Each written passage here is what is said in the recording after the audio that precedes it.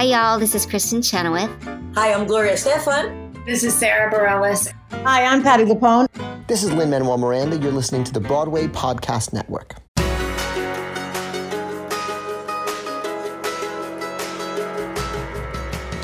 Welcome to the Theater Podcast, intimate personal conversations with theater's biggest names, and now part of the Broadway Podcast Network. This episode you're about to listen to is the first of many episodes that will kick off a Moulin Rouge takeover for the month of February, Love Month. So what better show to have gracing your eardrums than, of course, all the cast and a few creatives from Moulin Rouge. So, Tam Mutu plays the Duke, the bad guy. I really liked my conversation with him. We got into basically how he made the Duke real. Nothing against Richard Roxburgh, who played the role in the film, but the way that Tam plays it is very real, very sinister, whereas in the movie it was a little bit comical, a little bit like a caricature. So the way that he plays the Duke in the musical, there is a moment when you're like, hey, is Satine actually going to pick the Duke over Christian? This is really weird. But along with all of that, we get into the horror that was The Scandal of Rebecca. He was originally cast in Rebecca back in 2011. That was supposed to be his Broadway debut, and you can Google the hell out of that because that's a story of scandal and the FBI got involved and blah, blah, blah. We talked about that. He comes from the West End. Believe it or not, he actually is British. He was saying that at the stage door, people were saying that they were surprised he was actually British because he does the British accent in the show. And he was like, yeah, of course. But he was a jock growing up, decided just to get into acting where he just seemed to find his place. He found his tribe, and the story is very great. It's very natural. So before we get into it, as always, please visit me online at thetheaterpodcast.com. You can subscribe at theater_podcast on Instagram and Twitter. Please leave a rating, leave a review, tell your friend. And now everyone enjoy this episode with Tam Mutu. Lucky Land Casino, asking people, what's the weirdest place you've gotten lucky? Lucky? In line at the deli, I guess? Aha, in my dentist's office. More than once, actually. Do I have to say? Yes, you do. In the car before my kids' PTA meeting. Really? Yes. Excuse me, what's the weirdest place you've gotten lucky? I never win and tell. Well, there you have it. You can get lucky anywhere, playing at LuckyLandSlots.com. Play for free right now. Are you feeling lucky? No purchase necessary. Void where prohibited by law. 18+. Terms and conditions apply. See website for details. Judy was boring. Hello. Then Judy discovered ChumbaCasino.com. It's my little escape. Now Judy's the life of the party. Oh, baby, mama's bringing home the bacon. Whoa, take it easy, Judy. The Chumba life is for everybody. So go to ChumbaCasino.com and play over 100 casino-style games. Join today and play for free for your chance to redeem some serious prizes. ChumbaCasino.com. No purchase necessary. Void where prohibited by law. 18+. Terms and conditions apply. See website for details. Here you go. 1, 2, 3.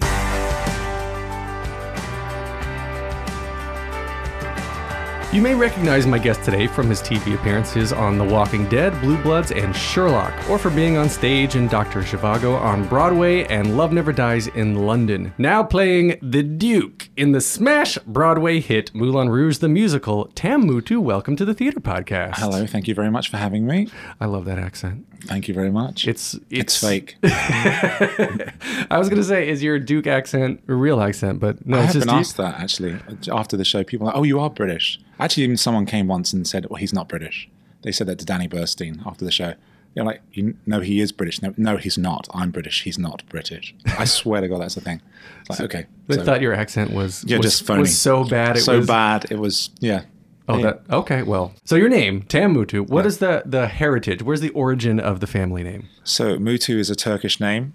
Tam is also like Turkish name. So it's my dad was fully Turkish. My mum's Italian, Irish.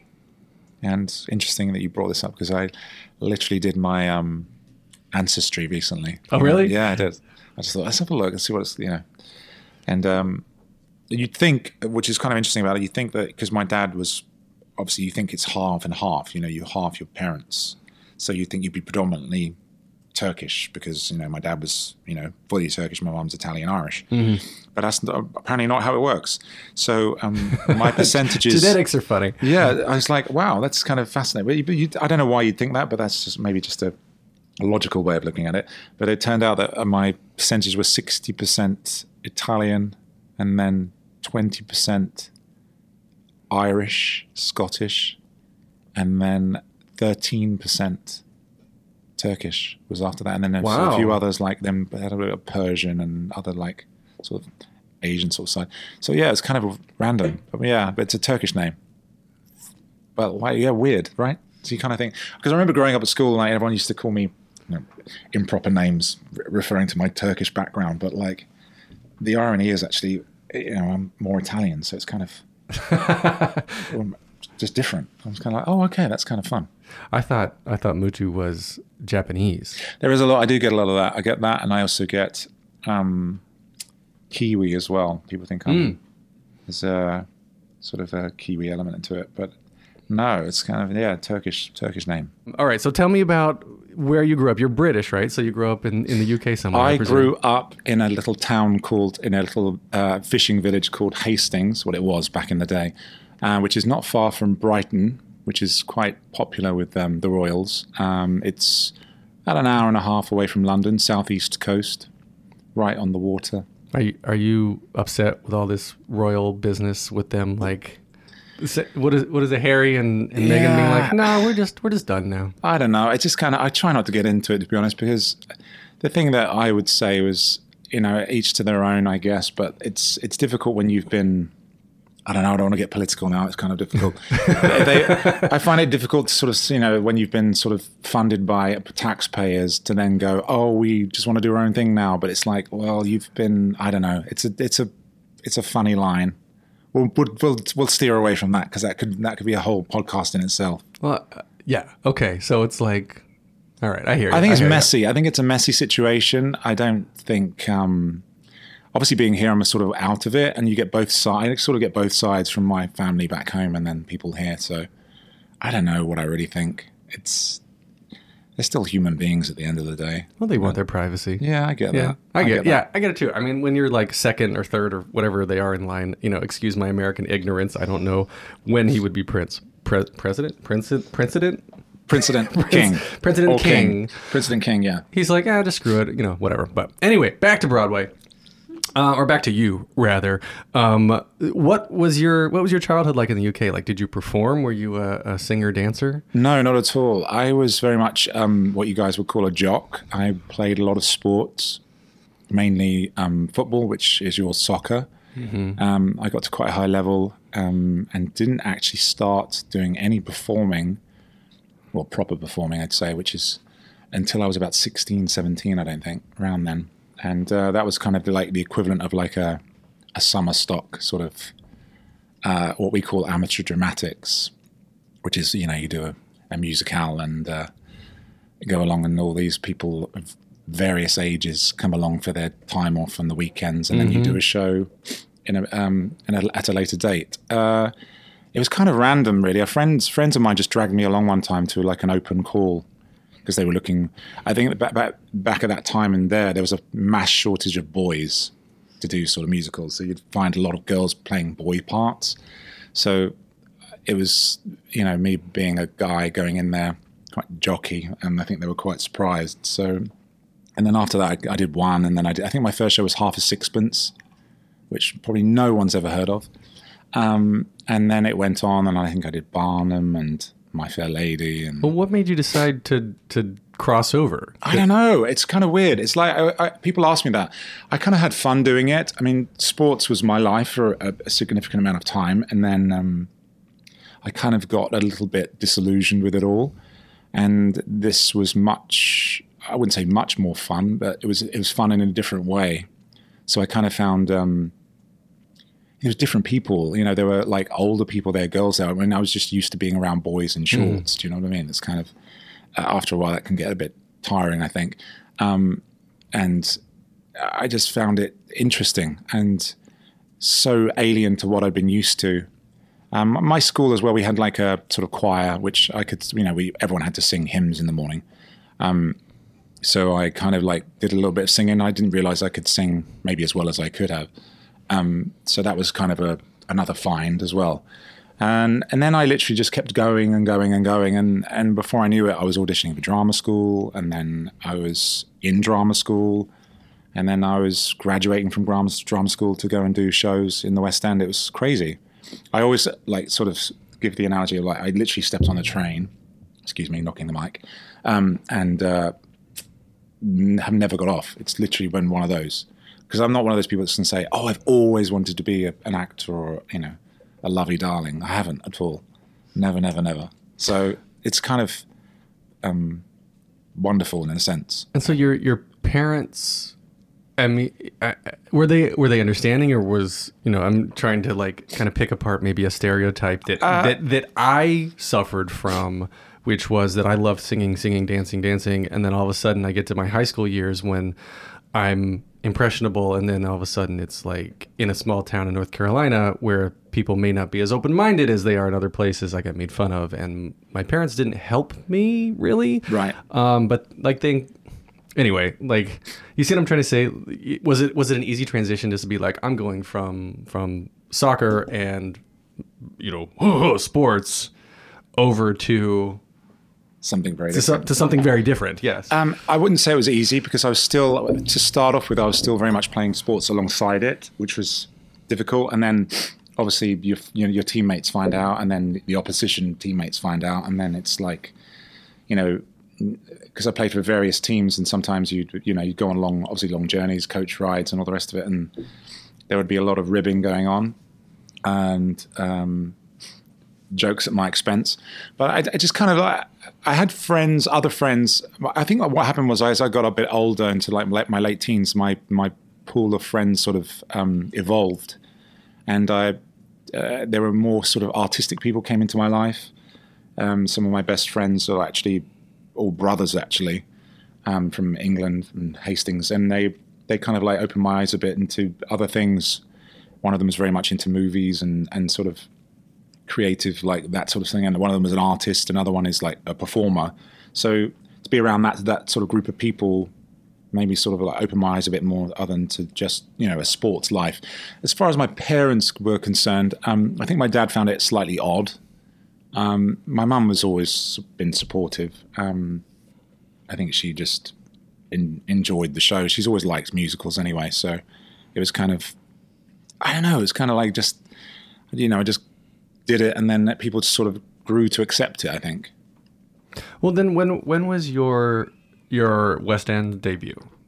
I literally left drama school a little early because I auditioned for Les Mis. We actually had a resident director from Les Mis came and directed our first show in my final year of drama school. He came and directed the show. And then he said I think we did Closer Than Ever, I think. And there were 4 of us, and he asked us all to come and audition for Les Mis, just as experience and all the rest of it. Well, none of us thought we'd get in, but ironically, 3 of us actually got in, and we all left drama school early, which was great, but also, you know, has its own, you know, I would generally say finish your course, but at that time it was difficult to say no. So that was 2001, I think I went straight into that. So you were, okay, so 2001, you were in the UK doing West End shows for a while, and then, if I have my timeline right, 2011 was supposed to be your Broadway debut, yeah? Right. You made a face. The infamous. The infamous Rebecca. Yes. Yes, that was supposed to be. I think I was doing chess in Toronto at the time, and I got a call, say they wanted to audition for Rebecca, me to come in for Rebecca, for Michael Blakemore and the team, and I was like, okay, so I flew in, did my thing, you know, and learned all the material and had the audition, and it all went rather well. And then I flew, after I finished chess, I flew back to England, and I think I was literally packing up my flat, my apartment. And that day, then I got a call from my agent that day. Literally, I think we packed 3/4 of my apartment. I'm not kidding. So I was surrounded by boxes, and then I got a call from my agent saying, it's being postponed. The rest is kind of like, all on the internet. It was pretty shabby. It was pretty shabby, shambolic all around, really. Well, and yeah, you guys, we had the marquee up and everything, so it was kind of like, yeah, you were strung along for so long, and then at some point, like you and Sierra Boggess left. I mean, like. Well, yeah, because they couldn't. They kept saying, "Oh, we're going to get it organised," and it never sort of materialised. But then when we sort of stepped aside, and I went, and I think I ended up then going back into I think it was back into Les Mis actually, as Javert, and then I saw that they'd cast it again with other. I think it was Claire Page, is it? I forget her name, and Ryan Silverman. And then they went through it all as well, and I felt so sorry for them as well, because obviously they pulled the plug on them as well. Yeah, shocking. I mean, it happens, but I mean, maybe not in that sort of. What was going through your head at this point? I mean, because you were excited, you think you're going to make your Broadway debut, and then the rug gets pulled out from under you. Like, were you okay? Because it sounds like you went back into Les Mis. Yeah, it was. I don't know. It was so surreal. It's like. I'm always one of those people that's, people may sometimes think I'm a bit more cynical or a bit more, I don't show mass emotion all the time, especially even when I get jobs, because I kind of sit on the fence of like, until I'm actually doing it, I don't believe it.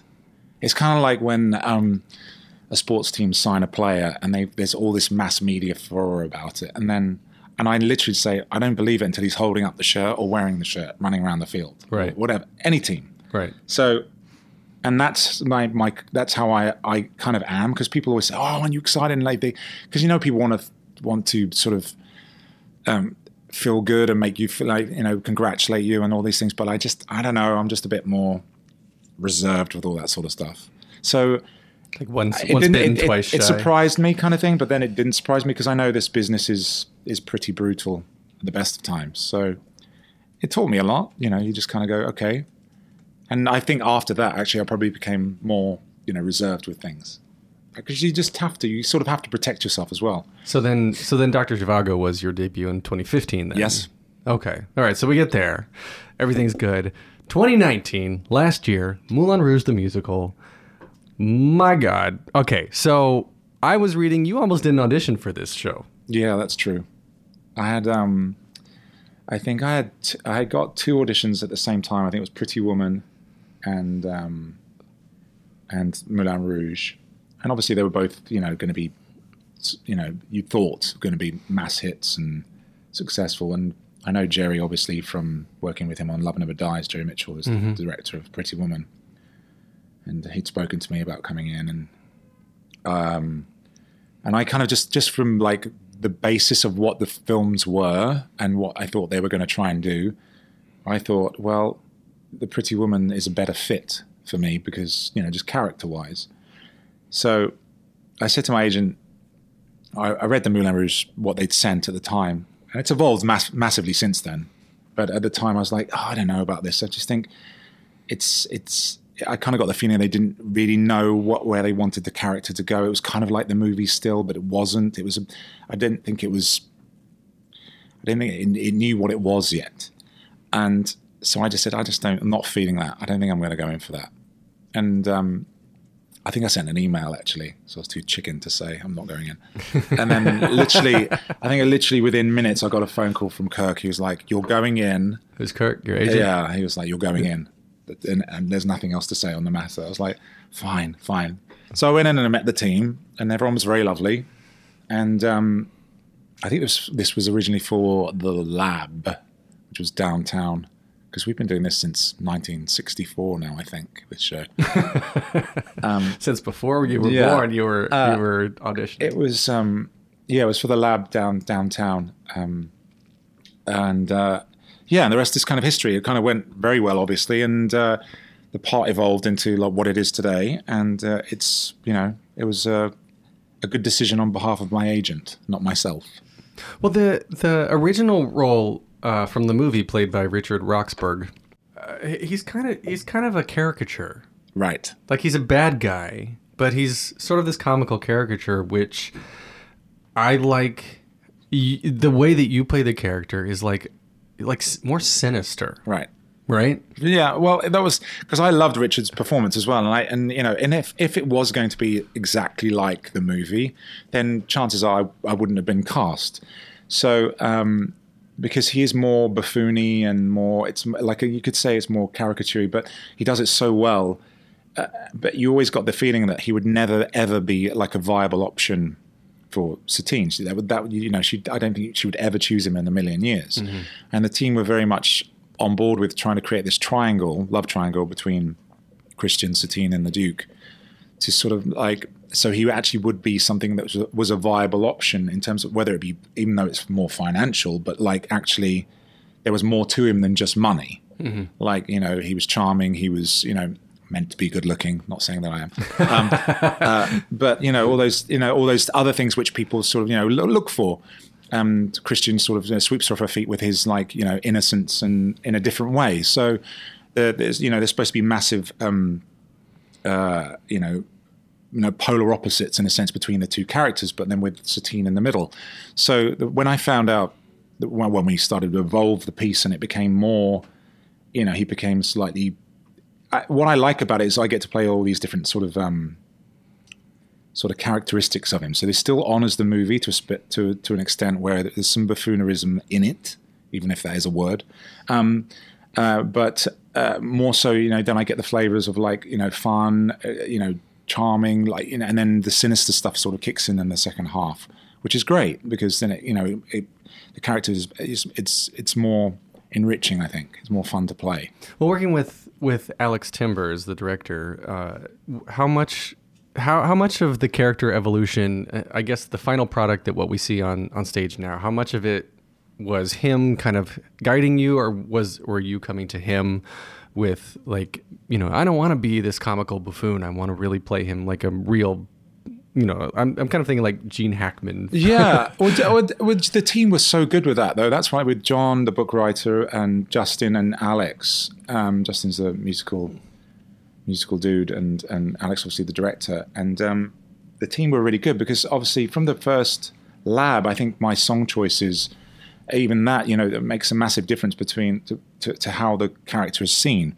So I've gone from the potential of singing George Michael songs, which we did in the lab, like Faith and Father Figure and things like that, which has now evolved into Rolling Stones and Sympathy for the Duke and Sympathy for the Devil, but Sympathy for the Duke is the song in the show. And what was wonderful about it, Alex would always ask and say, if you have ideas, and it was very much an open sort of book of what felt right, where do we think this character was going, what was relevant, what we were, what was going to make the arc of the character more interesting, and I think they were very open to all of that. So there were times when things were cut, which we thought shouldn't be cut, and when things were in there. And I think that one of the main things I said was the song choices were the things I had a major issue with, because it just didn't fit with what we were trying to do. I think it fit more with the movie version of him. Mm-hmm. So when Justin came back and said, okay, we're doing a new Rolling Stones medley, I was like, well, hello, what more could you ask for, really? Right. Yeah, Sympathy for the Duke, it's a mashup of 3 Rolling Stones songs, right? Sympathy for the Devil, You Can't Always Get What You Want, and Give Me Shelter. And then you also get to sing Rihanna's Only Girl in the World. Yeah, which has always been there, but it's always been a good it's a good song choice because it's interesting. It's always interesting to sing a girl's song as well, but from that perspective of the darkness of him when it starts to become a bit sinister in the second half. And the manipulation of Satine and the club owners and all the rest of it. It's a good one to have in there because it's fun as well. It's kind of like that kind of twisted fun. Which one's your favorite? Do you have a favorite? Oh, it varies actually. I do still really enjoy singing the Rihanna. It's fun, but I guess I'd say Sympathy for the Duke is probably the fun song, probably. Do you get audience feedback in the middle of the show, or do you see more at the stage door? Mostly, I don't know, a bit of both, I guess. But during the show, it happens. we all say when we were in Boston, it was kind of a shock to the system when we started to hear people's reactions to what we were singing, because obviously they're going to have their own sort of history with each song that we sing, and you kind of can hear the shock value of what they're hearing and what they're experiencing. And obviously we're just trying to tell a story through that song, but to people in the audience, it's going to have a different sort of relevance to them and part of their lives, or however you want to put it. But it was shocking at first, but as we got used to it, it's kind of you kind of expect it now, and it's fun to hear. I mean, do you hear people talking to you or at you when you're leaving stage? Or I have had that. Yeah, I get the odd hiss, but then the most famous one was when I was in Boston again, and someone, as I was leaving the stage, someone shouted, "You suck!" I was so taken aback. I remember stopping. It stopped me in my tracks, and I literally looked out and forgot I was on stage for a second. I was like, is it me, or is it the character, or both? And then left with my tail between my legs. But it was kind of funny in the moment. I was so shocked. But it was so loud as well. Yeah, you suck. You can't really beat that, I don't think. But I do get the hisses, like, the odd hiss. And I think people think they're watching a pantomime in England. Well, it's with just the high energy. I mean, gosh, the choreography too, and the singing, the arrangement, like everything. You walk in and it's just, you're in this atmosphere. The house looks like so much of what I've never been inside the Moulin Rouge myself, but like from what I remember from the movie, you've got the elephant and you've got the windmill and it's just, the whole house was transformed. Yeah, so it's not just like, a proscenium, but it's in there.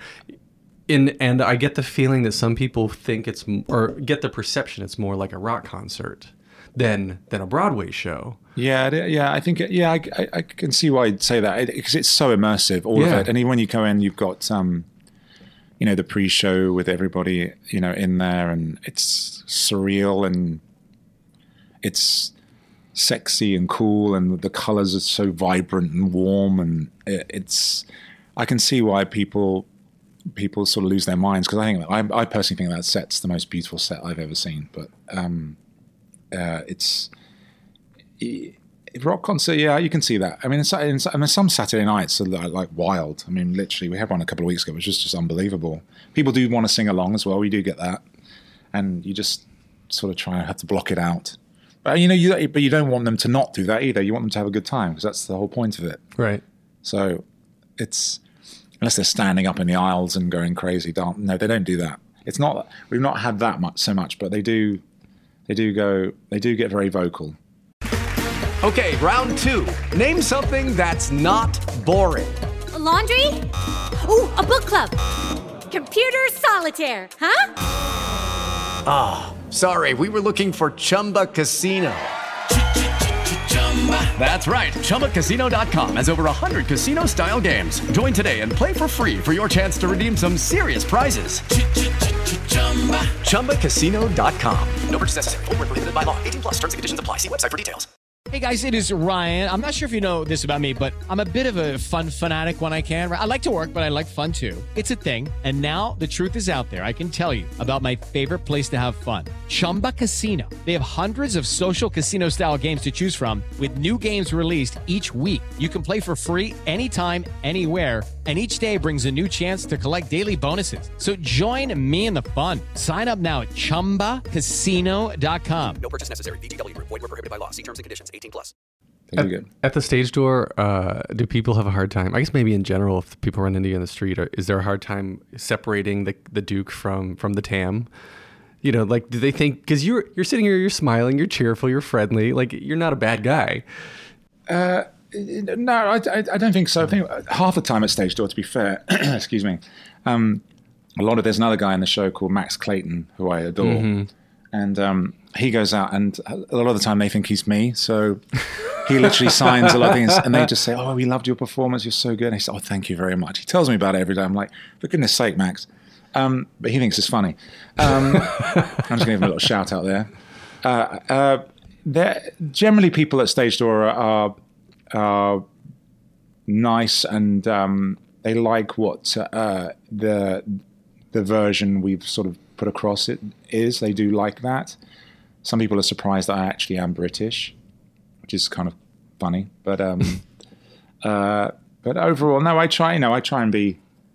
I'm kind of chill with stuff like that. I've always you go and just say hello to everybody at stage door if you can, I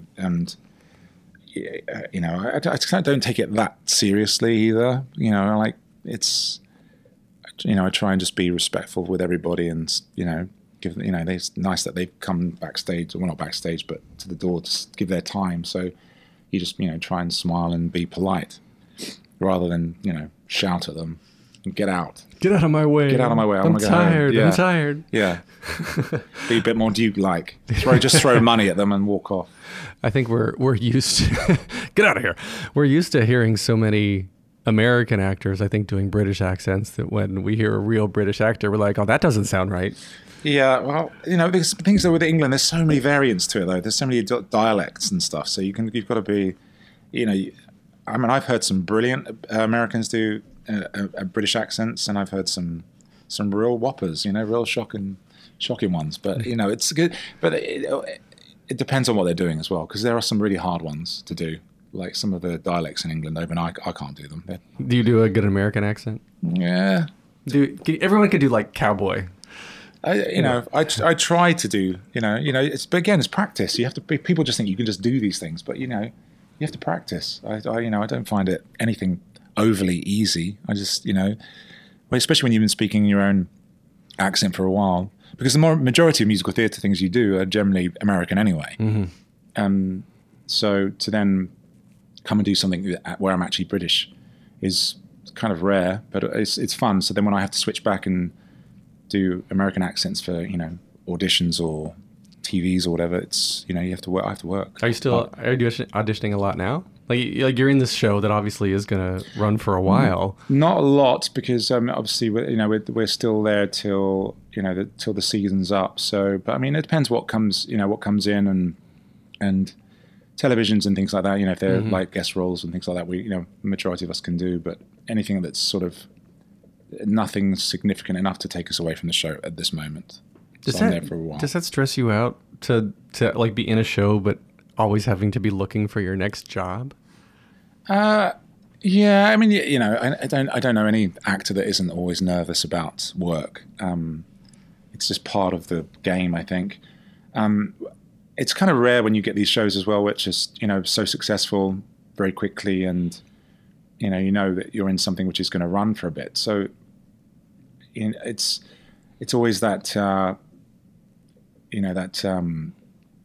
that tricky sort of decision you sort of make, like when's the right time to step away from something as well. That's always hard, I think, because obviously when you're in something successful, there are a lot of eyes on you and people want you to go and do their things, but it doesn't necessarily mean that's the right move or right fit for you at that sort of time.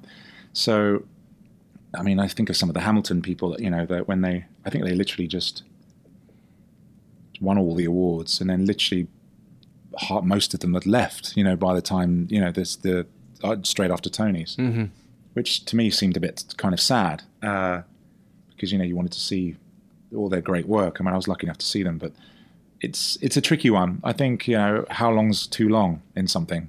Some people stay in shows. I know friends who've stayed in shows for 4, 5, 6 and been very happy doing it. But obviously, if things come in that you're interested in and you want to do, then you have to sort of weigh up the pros and cons of everything. So tricky. Well, what was the longest time you were unemployed? Do you remember? I mean, because you have the benefit of, I believe, being able to go back to West End, and you've got a career out there, and you've got your name out here, you've got a career out here as well. So now it must be easier now to find work than it was 10 years ago, but I don't know. I think it's kind of evolves though, because as you get older, you kind of go into different sort of categories, because the pool of talent is so huge. There's so many people that are super talented, and there's always someone newer or fresher or that's not saturated the market so much. So people like seeing new people as well. I mean, not to say they don't like seeing, experienced people who've done a lot.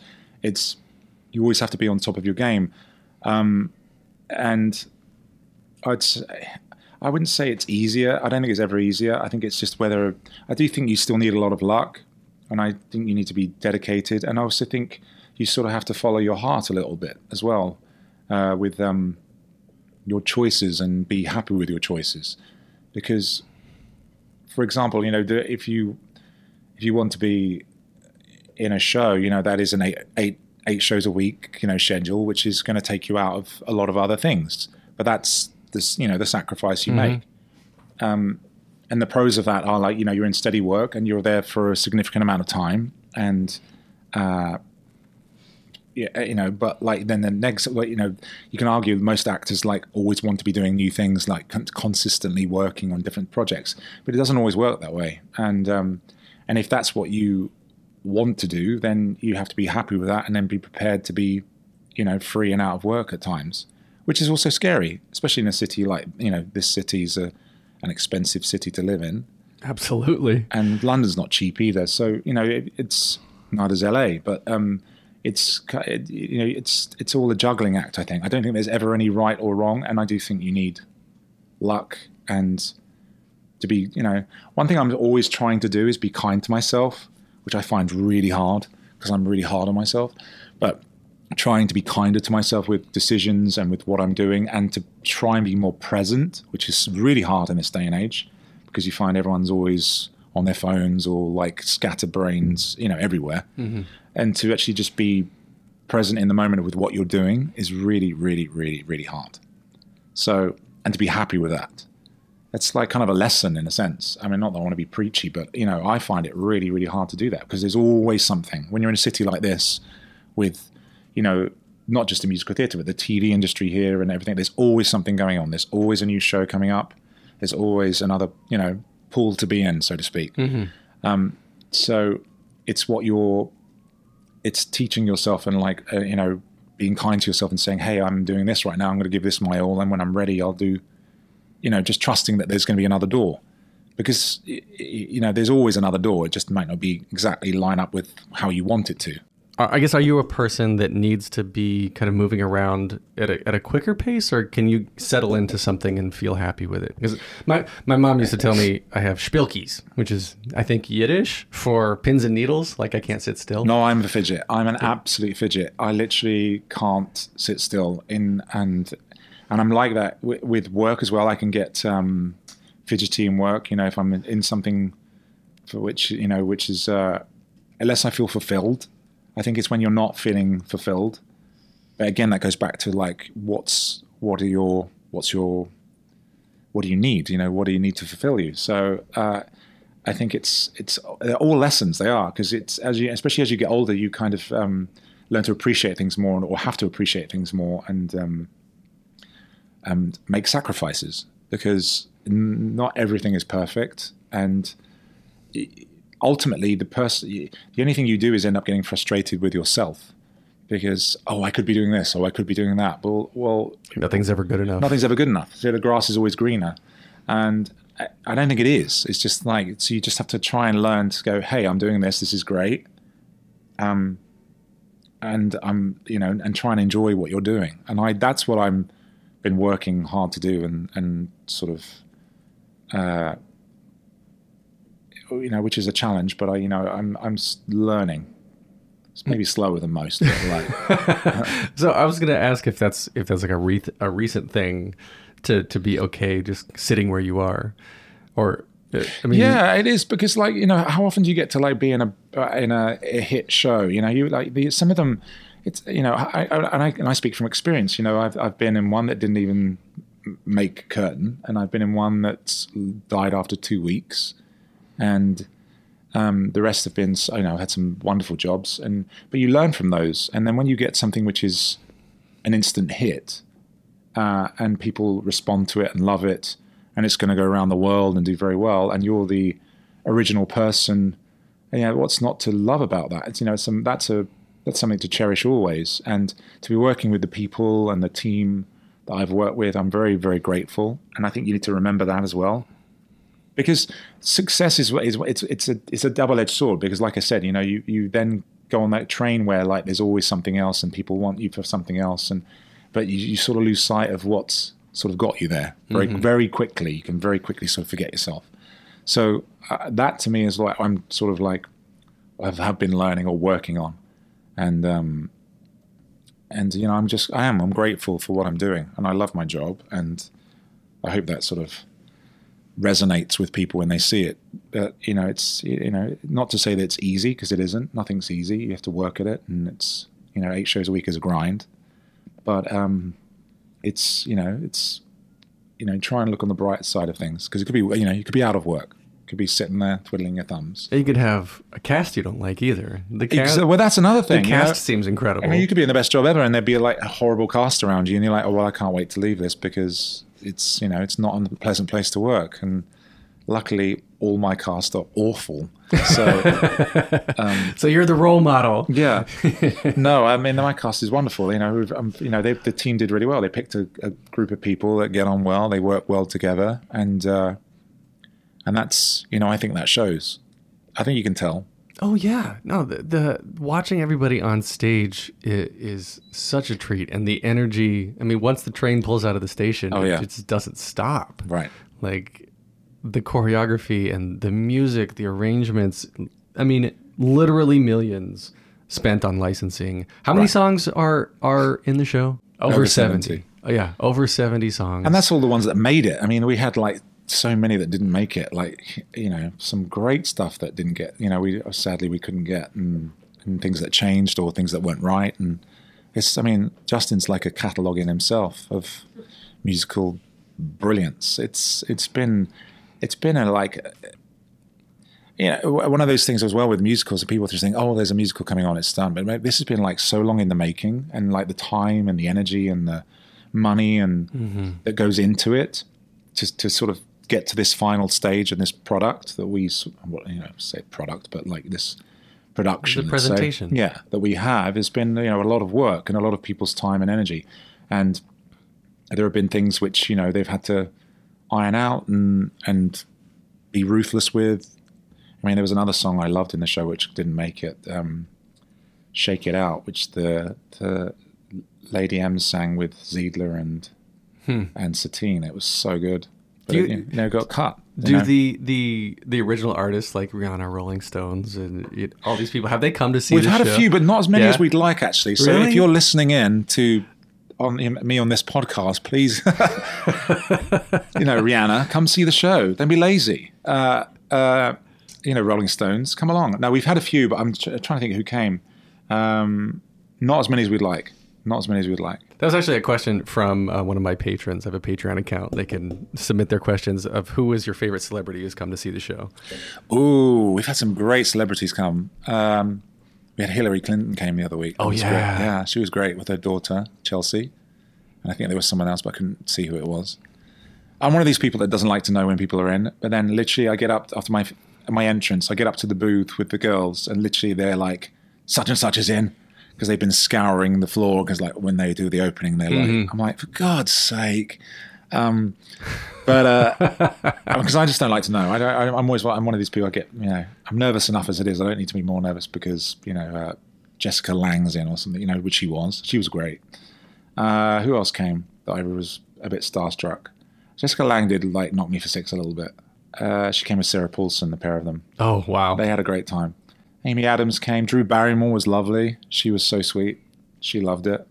Yeah. There's been a few. Do you still get nervous before you go out? I'm nervous every day. Really? Yeah. That's just I'm a little bit like that in nature anyway, because that's the fidget inside me kind of.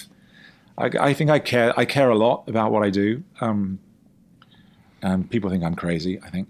But no, I do. I do always get... I always put it down to like when I finish my show every night, I'm always sort of proud of myself, and that's not to sound like I made it. Yeah, but no, it is there is an element of that. It's like great job you got through another show. It's kind of there's a sense of achievement with that. I don't take any show lightly.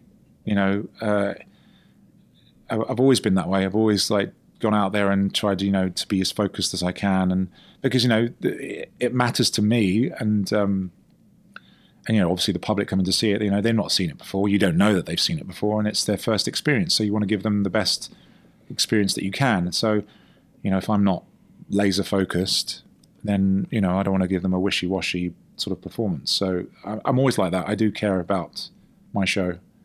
But yeah, I do. I've always been nervy. Always. It gets better when I go out. It's usually the pre stuff. Yeah. Waiting around. Yeah. When you start getting in your own head, I've been the same way. Like back in my performing days, it was the waiting, the going. Like, am I going to miss my cue? And then as soon as you're out there, it's fine. The lights hit you. You're like, all right, here I am. Here's my element. Yeah. Yeah. Yeah, and I would be the same way too if it was like I don't need to know that Michelle or Barack are out there. No, like I want to give the same 100%. I know some people thrive off that. Yeah. They love it. They think I'm like I can't know because I just like all you do is then start thinking about you straight away out your head and thinking about Barack Obama staring at you. It's like why I don't need that. Thank you. Yeah. I don't need that pressure.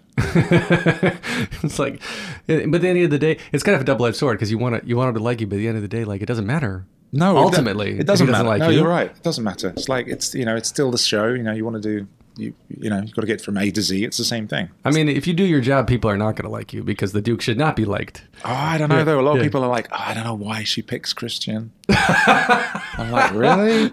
You do realize that I'm quite dark in the second act. They're like, yeah, but I don't know. There's something about that Duke. I'm like, wow. Says a lot about people, I think. People like a bad boy. Yeah. Says a lot about people. All right. Well, let's wrap this up here. And there are 3 standard closing questions that I ask everybody on the podcast. The first one is very simply, what motivates you? What motivates me? Oh, to always try and be better than I am, I think. To keep learning. Not take things for granted. I think that's my overall motivation. Like, and I take that into my personal life as well. Just to try and keep growing and learning because it's like a roller coaster which you're on, and you kind of can't sort of sit around and expect things and have these kind of sort of just expectations of like you can't be like you can't sit on your backside and expect things to come to you. You've got to work. I think you have to work in your professional life consistently and in your personal life, and I think that's so just not take things for granted. I'd say is probably a big one. All right, and then second one is what advice would you give to your younger self and younger people listening now, starting out down a similar path? Ooh, that's a good one. Don't do it. No, I've heard that so many times. Stay away. Don't do it. I would say be kinder to yourself. Know that it's a journey. It's not like it's a marathon. It's not a sprint. Although it does feel like a sprint most days, but it isn't. You can fail, and that's fine. That's a big one because you learn a lot from failures. It's all very well, like being successful shows and doing well and feeling on top of the world, but it's when you hit the lows and things aren't going so well. It's when you learn the most, I think, because then it should make you appreciate everything else that's sort of around you and when things are good. So I'd say one for me would be be kinder to myself, maybe be more patient with myself as well. I struggle with that. That's a huge one, to be patient. But kindness